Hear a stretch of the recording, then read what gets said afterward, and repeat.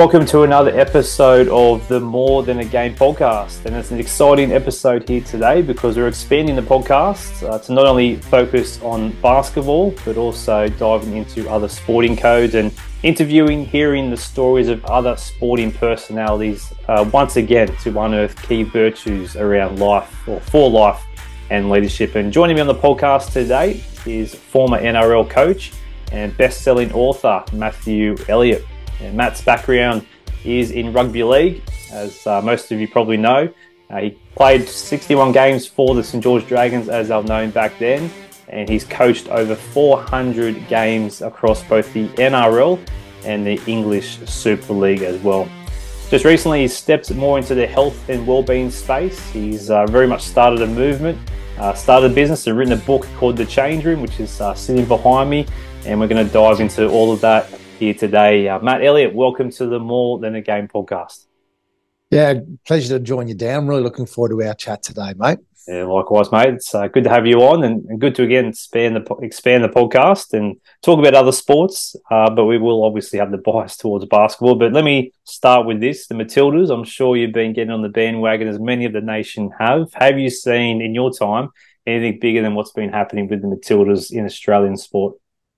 No, it's so good to see that the whole nation got behind it, and like a lot of us aren't massive football fans, but I think it was more about the achievement against against the odds, really, and everyone loves an underdog in Australia, and I'm so proud of what those players were able to achieve on behalf of the nation, and you always. I know people talk about, that it's the growth of women's sport, but, I like to focus on the equity rather than the other side of the conversation. And it's just so good to see that those amazing athletes being acknowledged in the way that they deserve. Yeah, well said, mate. Absolutely. It's been incredible to see, and they have a semi-final against England coming up as we speak. Fingers crossed. Hopefully they win it. It'd be great for the nation. But just wanted to start with your story because obviously your background's in rugby league, not basketball. We've had a few different sporting personalities, including Jamie Seld on the podcast. But I thought it'd be great just to expand the podcast just a little bit. But let's start with your career because you did play a number of games in the, New South Wales Rugby League, as it was known back then, and also coached extensively across the NRL. Where did it all begin for Matt Elliot? How did you get involved with the sport of rugby league? Well, I grew up in Townsville, up in North Queensland, and I was very lucky. The area I grew up with, or the suburb I grew up with, was a little bit isolated, and I probably had about 20 boys of similar age to me, maybe 2 years either side, and that's what you did. We went and played touch footy every afternoon in what we call the spare allotment, and then during summer we played cricket. So that's about as complex as it is, Dan, is that it was just something that we did for fun. And sometimes we forget that, as we grow up or, mature or whatever you want to call it, we forget that it is fun. And we probably get too immersed in the competitive side of it. But, footy was always fun for me, something that I still, really enjoy watching. That's great. And something I love to talk about on the podcast is taking the athletes or personalities back to where it all began in terms of their desire to make it as a professional athlete. And if I can take you back to there, because I remember having a conversation with a Dragons player just at a fan day one day and just saying, look, it was my dream to be a professional basketball player. Here you are living out your dream, and just put it in perspective for them, like to enjoy it, as you said, because you can get worked up in terms of the competitive nature of it. But did you ever think, going back to when you were growing up, that you would have the career that you've had so far? I shouldn't give away the title of my next book, but it's going to be A Life by Accident. No. Yeah. I was probably a better cricketer as a kid, played state cricket and came through and played a lot of first grade cricket. I always loved footy. So it wasn't, certainly a definitive mindset of mine as I wanted to come to Sydney and play rugby league. I was really lucky that rugby league got me through university in Lismore, sort of paid my way. So when I got to Sydney, I was playing first grade cricket and just signed for the Sydney Roosters, got called up, but Yeah, ultimately, the reason I played footy over cricket is I had to pay to play first grade cricket, and I got paid to play under 23s cricket. So, Yeah. I mean, when you're 19, or 19, 20, that's sort of shaped the way that my approach to footy. So I didn't really consciously go. I loved them both. I wanted to play both, and I did play both. I think I was probably one of the last to play first grade cricket and first grade rugby league in the same year, but that obviously wasn't a sustainable thing. Absolutely. Well, I'm glad you took the rugby league path. It's been great to see you coaching and doing your thing. But a big part of why I've asked you on here is obviously to speak about your book and talk about the change room and some of the areas of the health and wellbeing space you've been moving into. And we'll talk a bit about that in just a moment. I'm just interested to know how much of this area of the health and wellbeing space came out of your, I guess, experiences and your learning experiences playing at the highest level. Yeah, a lot. My academic background's in sports science, and obviously as an athlete and then as a coach, we tend to stereotype rugby league people, don't we? And as much as I can say I've got a degree, I still saw myself as a rugby league person. My identity was attached to it. So the word dribbler was something that I was certainly aware of as far as the descriptions of us. I had my own challenges right at the back end of my coaching career with my health, both physically and mentally. And what I learned was there's a word called high performance that is attached to elite sport. And it's a bit of a trick word, Dan, because high performance, if something works for an athlete, guess what? It'll work for you. And the other thing about elite sport is you've got to use leading edge, not cutting edge, but leading edge approach. If you don't, you come last.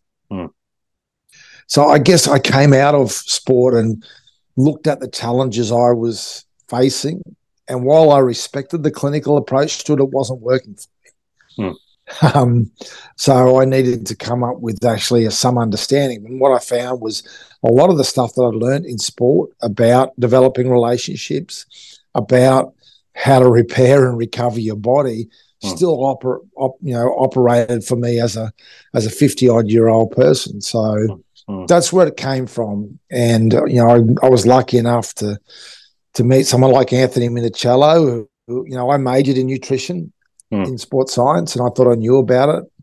And Anthony saw I was experiencing some discomfort. I had an autoimmune disease called PMR, which I'm polymolecular rheumatia. I think that's how you say it properly. But and I was having to inject myself with a steroid twice a day because of the pain, and it wasn't. And Anthony didn't know, but he picked up on it, and he suggested that I examine another type of diet.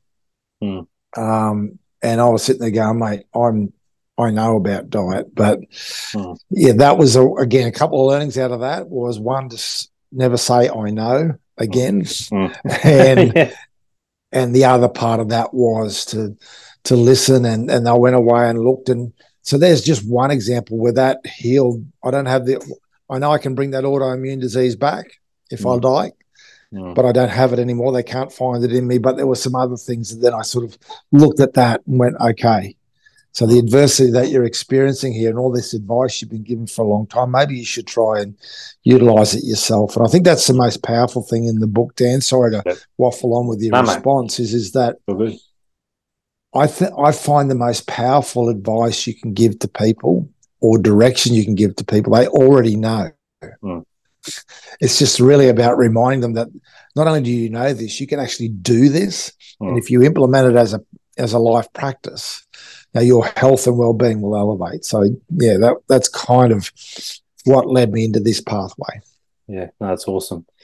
It was interesting reading your story in terms of, that situation with Anthony Minicello, going to see a speaker, and just how it took you on that journey to discovery, I guess. So one of the things I sort of picked up from your book is the importance of holistic well-being and health. I think sometimes we can be so focused on exercising and that being the be-all and end-all, but diet is such a big, as you're talking about, aspect of our health. So can you dive into that a little bit more about the importance of the right healthy eating habits. And I guess that's a big part of it. It's not just doing a diet for maybe a month or two, or it's about building habits and rhythms and routines into your life. So can you speak a bit about the importance of healthy eating as well?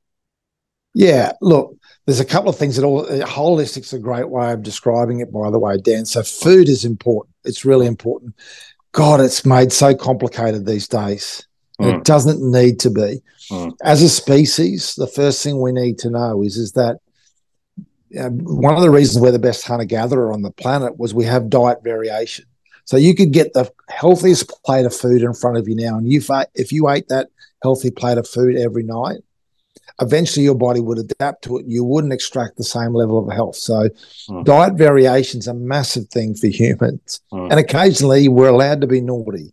So if you could work off the 80-20 rule, that would be a really good way to. But the big thing, just to really simplify this, the most important thing with food is eat real food.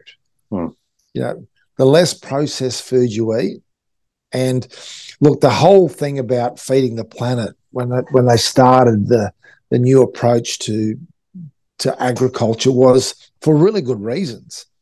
They wanted to feed the whole planet, but the way that they started preserving food, the way that they started processing food ended up being very unhealthy for us. They didn't mean to do that, but now they know it's unhealthy for us and they're still doing it. So the shortcut for us all, I promise you, is just eat real food. So, how many ingredients in a steak? That's right. how many ingredients in a banana? So that, and it doesn't matter if you're a vegetarian or whatever, the more, or a carnivore, the more real food that you can eat, the better it is for you. The more variety that you can have of eating that real food, the better it is for you. That would be my sole suggestion. Also, a lot of our food, to avoid having insects eating it and also to preserve it, is sprayed with stuff.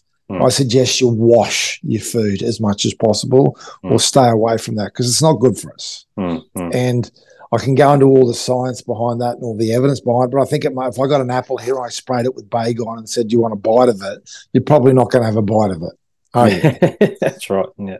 So maybe it's just worthwhile understanding that's not a great approach for us. No, awesome. That's great. It's something I've really discovered too recently. I had a bout of kidney stones, which is not great for my age. And I know someone that you may have heard of, Ben Summit. He played for the Cronulla Sharks, and he's been big in this space with his business Living Lean. So shout out to Ben. And I had a 5-day detox where it was hard to do, but it just showed me the importance of, like, you just eat approved foods on the list. And it was all just, as you said, real food and in puree form, but it just made me coming out the other end feeling so much more energetic, and it was just incredible to see. Just wanted to do a shout out to Ben in terms of that healthy eating as well. But something else you talk about that some people are maybe still not sure about is the art of mindfulness, or being mindful, I guess. And I'm not sure if you brought into place, but I remember the New Zealand Warriors really started to do that in the NRL. Was that you, or was that after your time there? Yeah, no, it was during my time there. I started meditation at Penrith. And this is why I always say about leading edge rather than cutting edge. At the time, it was completely woo-woo and out there, and I must say that the board of directors weren't real happy with me paying the money I was for a meditation person. Then I got a guy called Nam Baldwin, who was Mick Fanning's breathing coach, and he's not just a breathing coach, but that mindfulness is a really interesting thing, because it's been made woo-woo, right, made a bit out there, but it's not. Whoever made sitting quietly with your eyes closed and just letting your brain shut down for a small amount of time, out there, was definitely they shouldn't be going at the meditation people. They should be going at those people. Yeah, I will say this. Look, can I give you some bad news? Look, the biggest cause of death and disease on the planet now, it used to be trauma and infection, is now our perception of threat. So remembered threat's called depression, and imagined threat is called anxiety. And there's a whole range of severity there. That is the biggest cause of heart disease, cancer, autoimmune disease. This is our perception of threat, not real threat, is is the biggest cause of it. And one of the things that by just shutting down your thinking for a while, that's one of the things that can help us. Yeah. Emotional regulation is another massive thing in that area. But again, so you understand what I'm saying there to be true, right? I'm not making it up. This is science. Yeah. So would it be easy to understand that the biggest cause of well-being on the planet could be remembered joy or imagined joy? Have a think about it when you're a kid.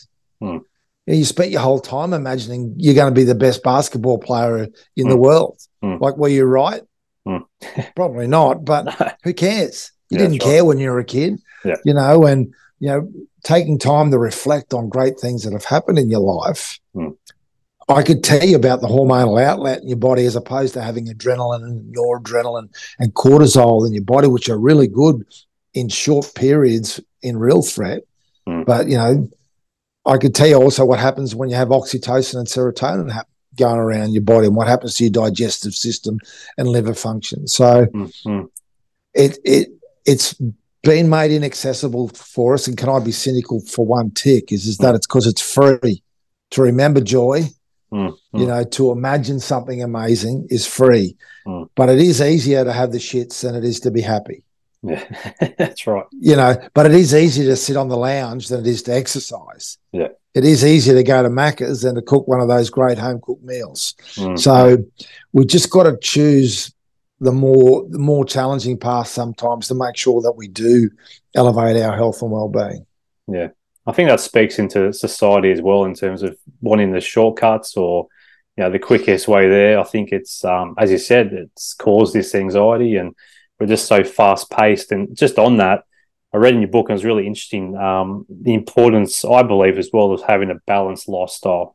So we can be so focused on work and we've got kids going on. For those who have families, it can be full on. But I was really encouraged by reading about Petro Civoniceva when he coached him at the Panthers and how he, not only was he great on the field, but great off it. Can you share a bit about how he was well-balanced in his way of life and lifestyle?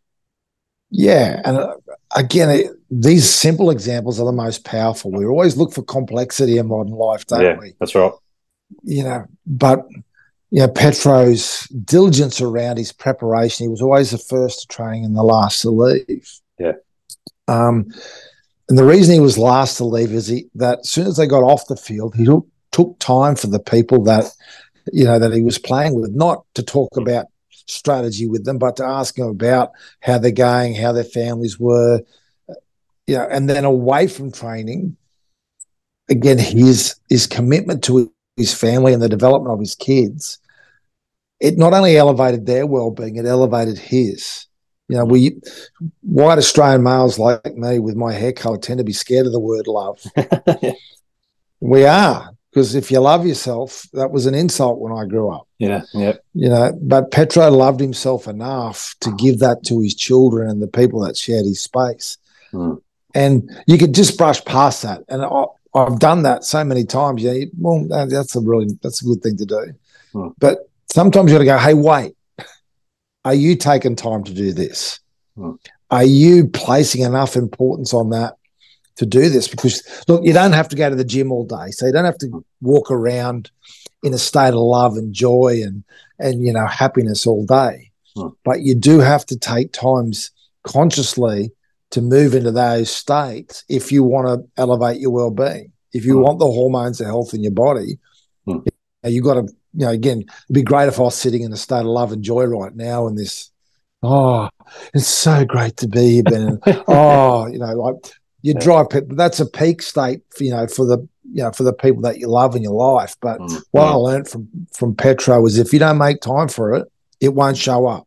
The rainbow's not going to hit you in the bum. You got to consciously do it on a daily basis. Now, I don't know if he consciously did it, but he just did it every day, and the impacts he had on other people were pretty amazing to experience, to be honest. That's awesome. And I find too that, just going back to what you're talking about, in regards to with Petro and having well-balanced lives. I've lost my train of thought with that question, but we'll come back to that. I'm sure we'll come back. But just speaking around this stuff in terms of the average person who's at home. Well, that's what I was going to say. I remember. I knew it would. Well done. This stuff also helps with like life isn't always rosy. Like there is times where you're going to have hardship and challenges. And the key thing for me when you speak about this is that this stuff helps us, I believe, get through those challenging times and come out the side better people instead of, in conflict, relational conflict. I guess, ruining that relationship because you're not in a healthy state of mind. So, how important is this stuff, do you believe, in terms of getting through those challenges and hardships when they do arise?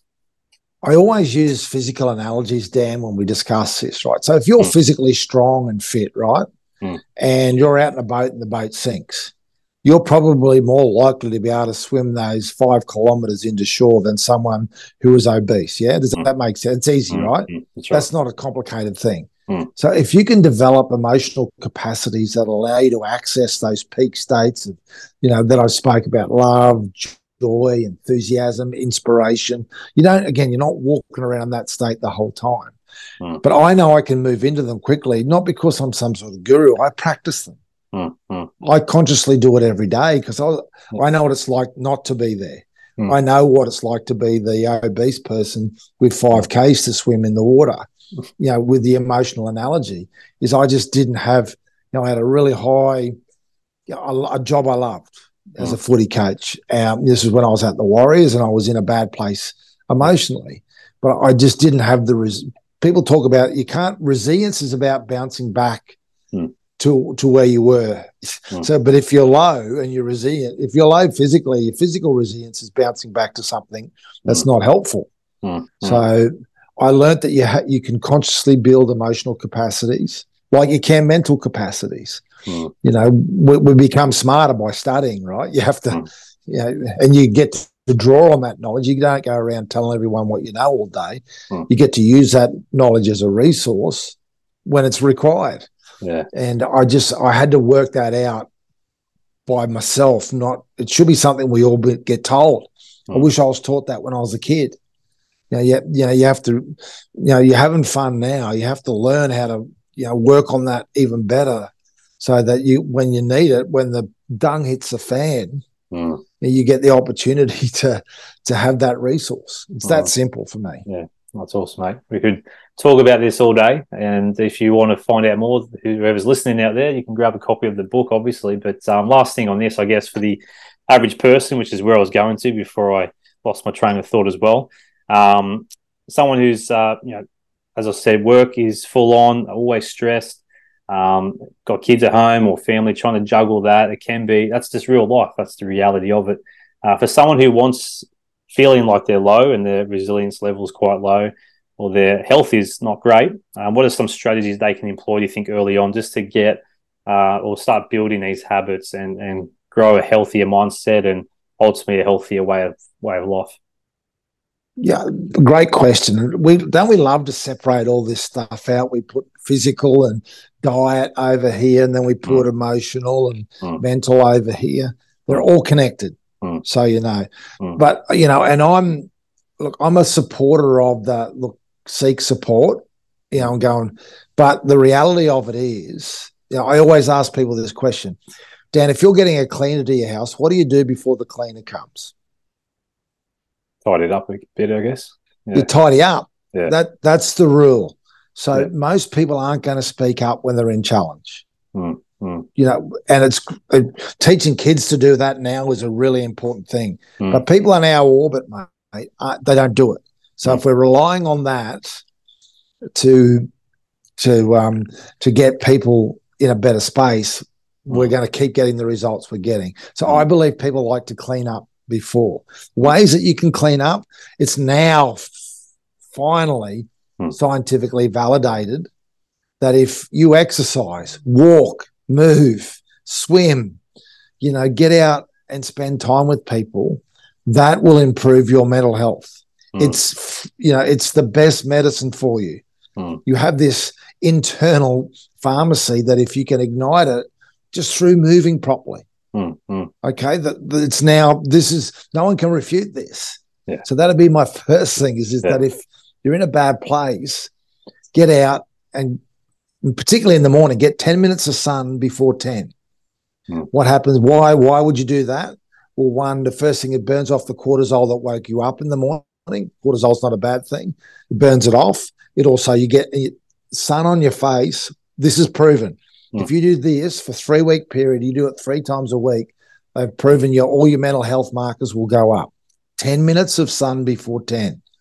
Because melatonin will be then started to be produced. That's the thing that puts us to sleep at nighttime.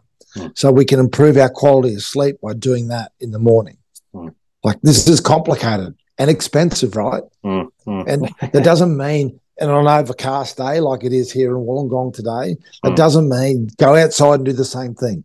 Maybe don't stand in the rain, but just get some sun on your face, move around. If you do have the capacity to exercise, you don't have to, I've got a stereotype in my brain. I don't feel like I'd exercise unless I flog myself because I come from a sporting background. That's not necessarily healthy. Just load your body to its capacity, have a rest and load it again, and just go through some really, again, there's so many different types of exercise. Don't feel like you need to kill yourself doing it. That's right. And then eat real food. That would be the start to it. The other one is that, I've been to clinicians and spoke to clinicians, and it was so helpful because you're just talking to someone that's not judging you. But I've also got mentors and mates and friends that I feel comfortable talking to. So human connection is the biggest cause of longevity on the planet. There's places called blue zones. They went there, they ate well, but they didn't mind a wine and a bunger. They exercise. It was what they call this incidental exercise. But these areas, the highest concentration of centenarians, the biggest common denominator was connecting with other people. So we feel safe when we're around people that we care about or care about us. And that's the prime human need. That's great, mate.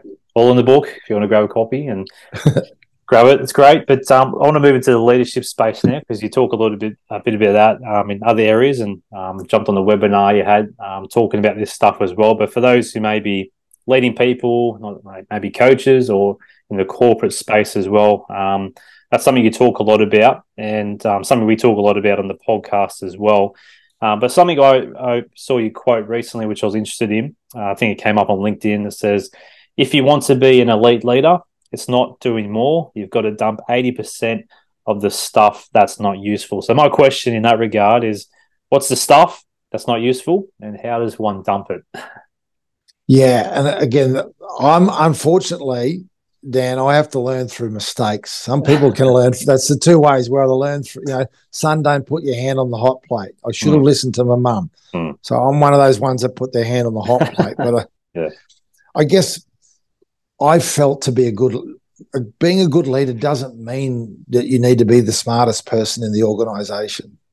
Being a good leader means that you actually care about the people that are in your charge. They feel safe around you. Again, that word safety. And they feel heard. So the reason of dropping the 80% is I used to think that, let me use my assistants, for example, is I used to feel like I used to have to screen all their work and make sure. No, they were my assistants. Show trust in them, show belief in them. Certainly you need to give them feedback after they've done their presentations or whatever. But I was spending so much time on their jobs. I was spending I've got a degree in sports science. So can you imagine the poor strength and conditioning coach? So the 20% I should have been spending that was most important to me was developing relationships with players, with the people, making them understand what they were capable of, making them understand the areas that perhaps they could, get most improvement from. And I know that's a strength of mine, but when you dilute, you've only got so much focus, right? When you dilute it in those 80% of the areas, that 20%, is like drinking the most weak cordial you've had in your life. It just doesn't have any impact on the people that you want to really make a difference to. That's awesome. Another thing that you speak about is the importance of, and this is something close to my heart too, if you can't lead yourself, how are you going to lead others? And that's something I'm passionate about in my role in particular, I do practice and think it's important to practice what I call soul care or self-care, because in my line of work, you cannot lead effectively if I'm not looking after myself. Everything we've spoken about, health and well-being side of things as well, but also professional development, that sort of thing. But what are some of the practices you've learned in this regard of self-care, soul care, but how important, again, is it to lead yourself so that you can lead others effectively? Well, again, I can only speak from an individual basis on this, and I know that, or again, when I was unwell, my lead, if you're unwell and you're slogging through stuff, you're not going to impact people in the way that you want to impact, because you're not being authentic. Yeah. When you do look after yourself, I can never forget, and I remember going to a doctor, and the doctor I could smell cigarette smoke on this person, and they were obese. Yeah. And this person was giving me health advice. Yeah. Did I take it? Did I really take it? Yeah. And they're a highly intelligent person, but no, I didn't. So I guess that really impacted me, that if I want to have a positive impact on people's well-being, if I want to make them be able to perform at a higher level than they ever have in their lives, well, I've got to actually use those practices myself. Otherwise, that person's going to be sitting on the other side of the desk or wherever it is and going, maybe you should take your own advice, mate. And that's my big thing, where I go back to where we started, is that if, with the individual coaching I do with managing directors and CEOs and different people, I'm not telling them anything they don't know. I'm just reminding them to use the stuff that they already know. And this can go for parents. This can go for you as a partner. This can go for you, for whatever position you're in. Like, honestly, 90% of the stuff the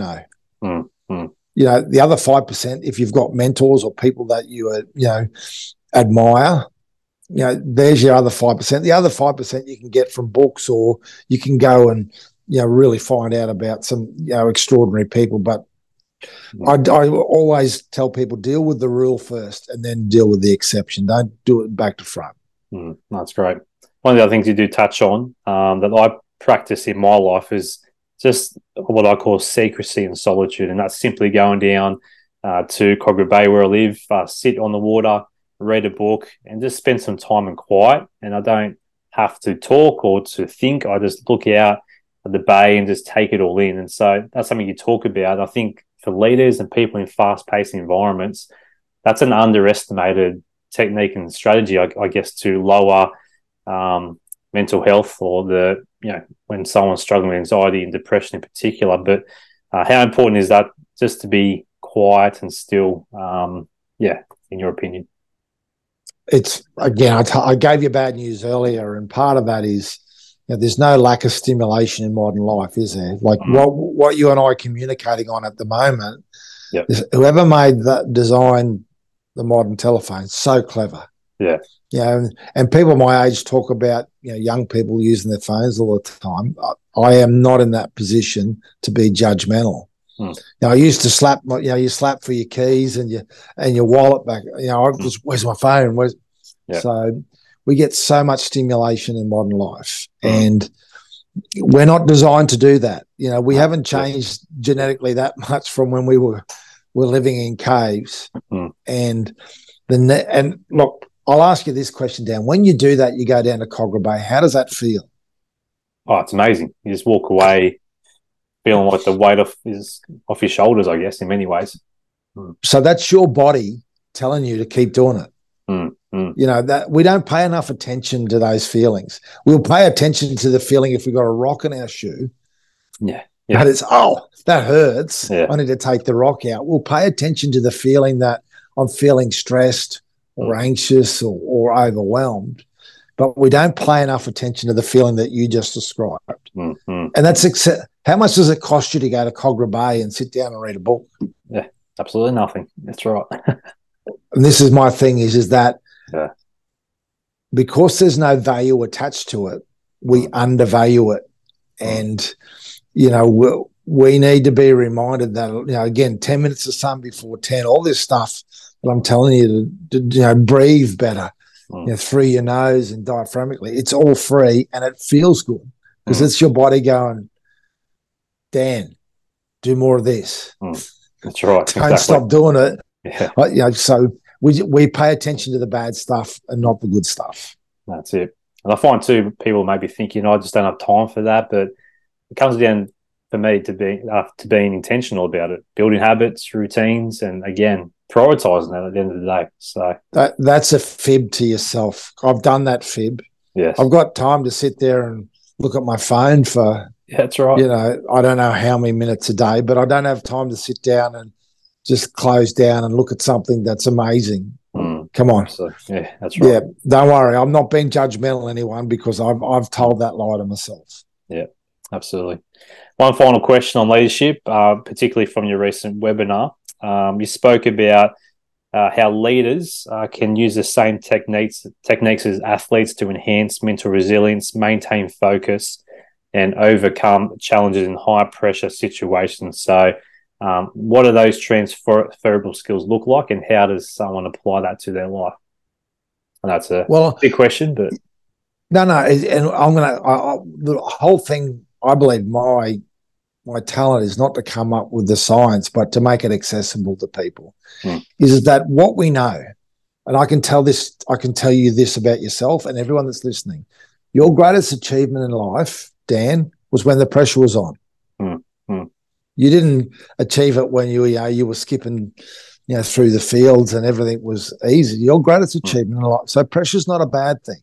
Yeah, it's good. Now, I can also tell you that your worst performance in life was when the pressure was on as well. So, pressure's just the thing that we have to experience. But if we can learn to embrace it, if we can learn to understand our responses to pressure, our good and our bad responses, because occasionally when pressure's on, what we'll do is we'll go into fight, flight, or freeze. And that's not normally useful unless there's a tiger coming to us. Yeah. Okay. But there's another side where, I can get, when the pressure's on, I get clear of what I need to do. Okay. I can execute with intensity around it because I've got real clarity on my abilities to deal with the pressure that I'm experiencing. Yeah. And I am going to go over to the other side occasionally, but the sooner I can become aware of, look, I'm starting to get angry here. I'm starting to look to escape here.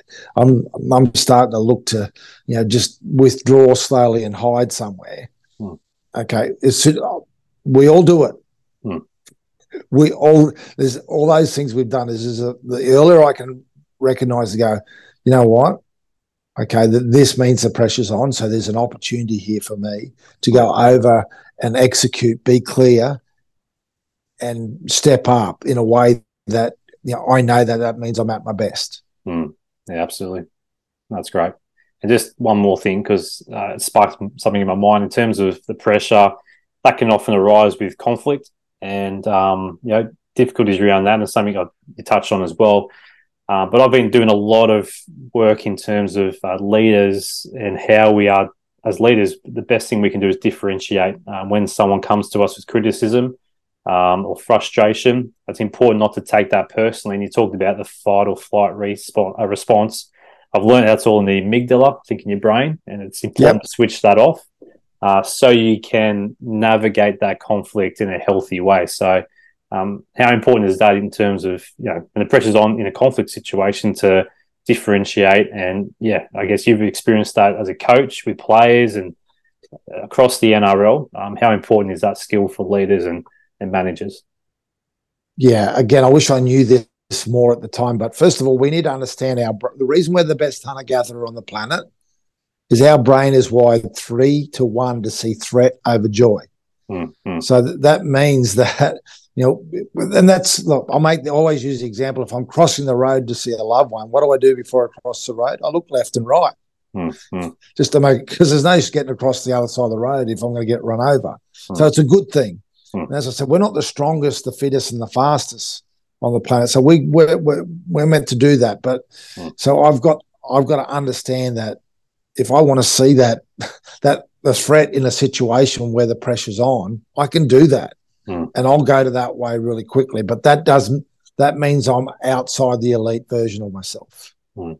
I want to go to the other side of it where I can see there's an opportunity here. That's the first thing. I need to see the opportunity. I need to signal my brain through my breathing and through my body language that I'm safe. Mm. Mm. And I'm going to step up. Mm. Does that mean it's easy? No. Mm. It wouldn't be elite if it was easy. Mm. But it does give you the opportunity to walk into those situations. Does it mean you get it right all the time? No. But it certainly does impact the people around you in a way that you want to impact them. And it certainly does give you the opportunity to be successful. Going fight, flight, or freeze direction, again, unless it's a real threat, unless there's a fire in the house or whatever, most of the time you're not going to get an outcome that you're looking for. You're just going to get in a negative loop. It'll be a negative situation, an emotion that loads you, that leads to an unuseful behaviour that gives you a negative view of the situation, and you get caught. We've all been in that loop, right? We just want to go over here and do what we know. That's awesome. Awesome stuff, mate. I could talk about it all day, but we'll finish up and just a few questions on the Dragons. It'd be missing me not to because I'm a Dragons fan. Let's put it out there. But you're still in a position with the Dragons. With your role being in the wellbeing space, not coaching as such anymore, but being a part of the club, and obviously it's been some challenging times there. A new coach has been appointed in Shane Flanagan. For Dragons fans that may be potentially listening, can we be optimistic about the next few years moving forward?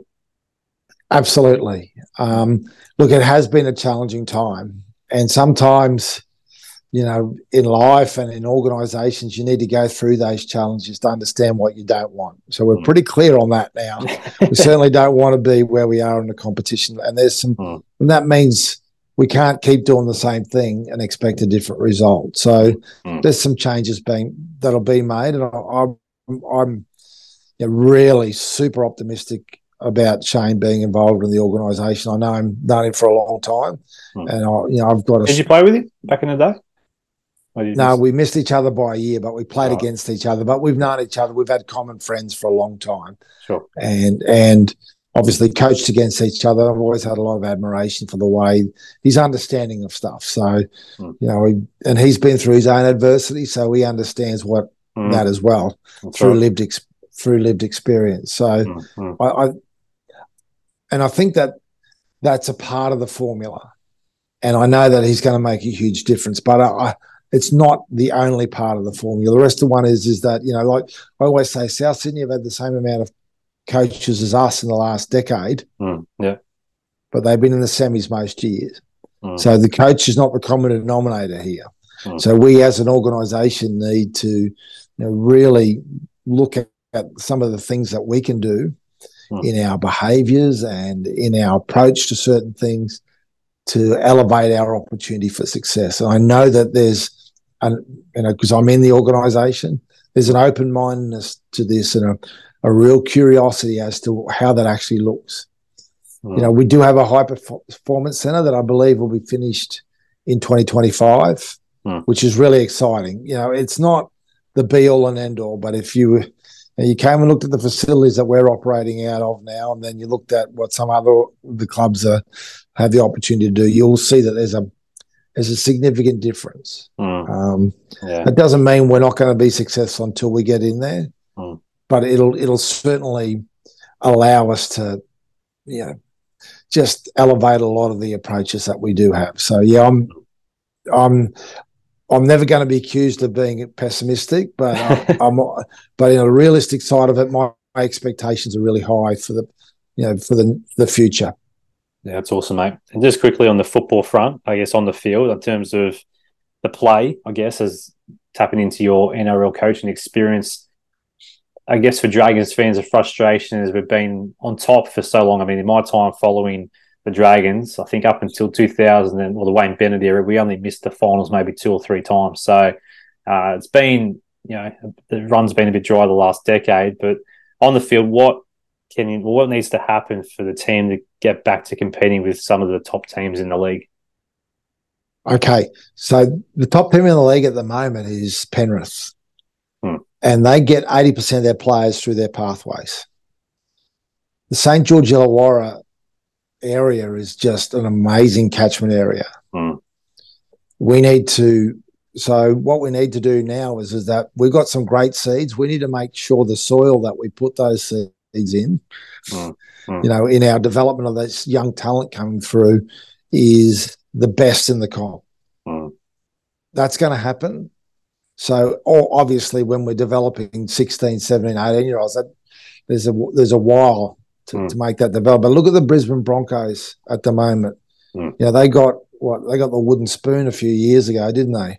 Right. Those young kids have come through together. I know that we have got an amazing crop of talent coming through. It'll take a while, and we'll need to get through a little bit of adversity. But our catchment area is pretty extraordinary. But if we get to a place where we're developing 75 to 80% of our NRL players through our pathway, you watch what's going to happen. Yeah, you're making me excited listening to you, mate. But I guess on that, what happened in the last decade that very much stopped? Because when you think about the success we had, particularly early on, a lot of the players were local juniors, like Mark Gasniers, Matt Coopers, like the list goes on in terms of the juniors that came through. So what went wrong there, do you think? Was it maybe got a bit too comfortable, or what happened, do you think, in that time? Well, because I wasn't a part of the organisation, and there's not a lot of connection to that at the moment, I'd only be guessing if I gave you an answer on that. And then when you guess about stuff like that, you end up being disrespectful to someone who had nothing to do with it, So that's right. I guess I am a really future-focused person, and what we've got to make sure we do though is not ignore what happened in the past. Take the lessons out of it and go, well, we are, because of these reasons, and if we continue to do stuff like that, so that as I say, Flannel will have a big impact on it, but the whole organisation needs to buy into being the best club in the NRL. Yeah, no, that's awesome, mate. Well, I'm imagining you'll still be involved in your position. No plans to move on anytime soon? I'll move on when we're sitting top 4. Okay. You're in for the long run. It's good. Well, who knows, mate? That could be next year. Yeah, but again, can't accuse me of being a pessimist. No, absolutely not, mate. Well, it's been a joy. I'll definitely be taking this into my day and give me a bit of that happy feeling. But I appreciate your time, mate. Really appreciate your insights, and thank you for joining us on the More Than a Game podcast. Thanks, Dan. It was a pleasure, mate.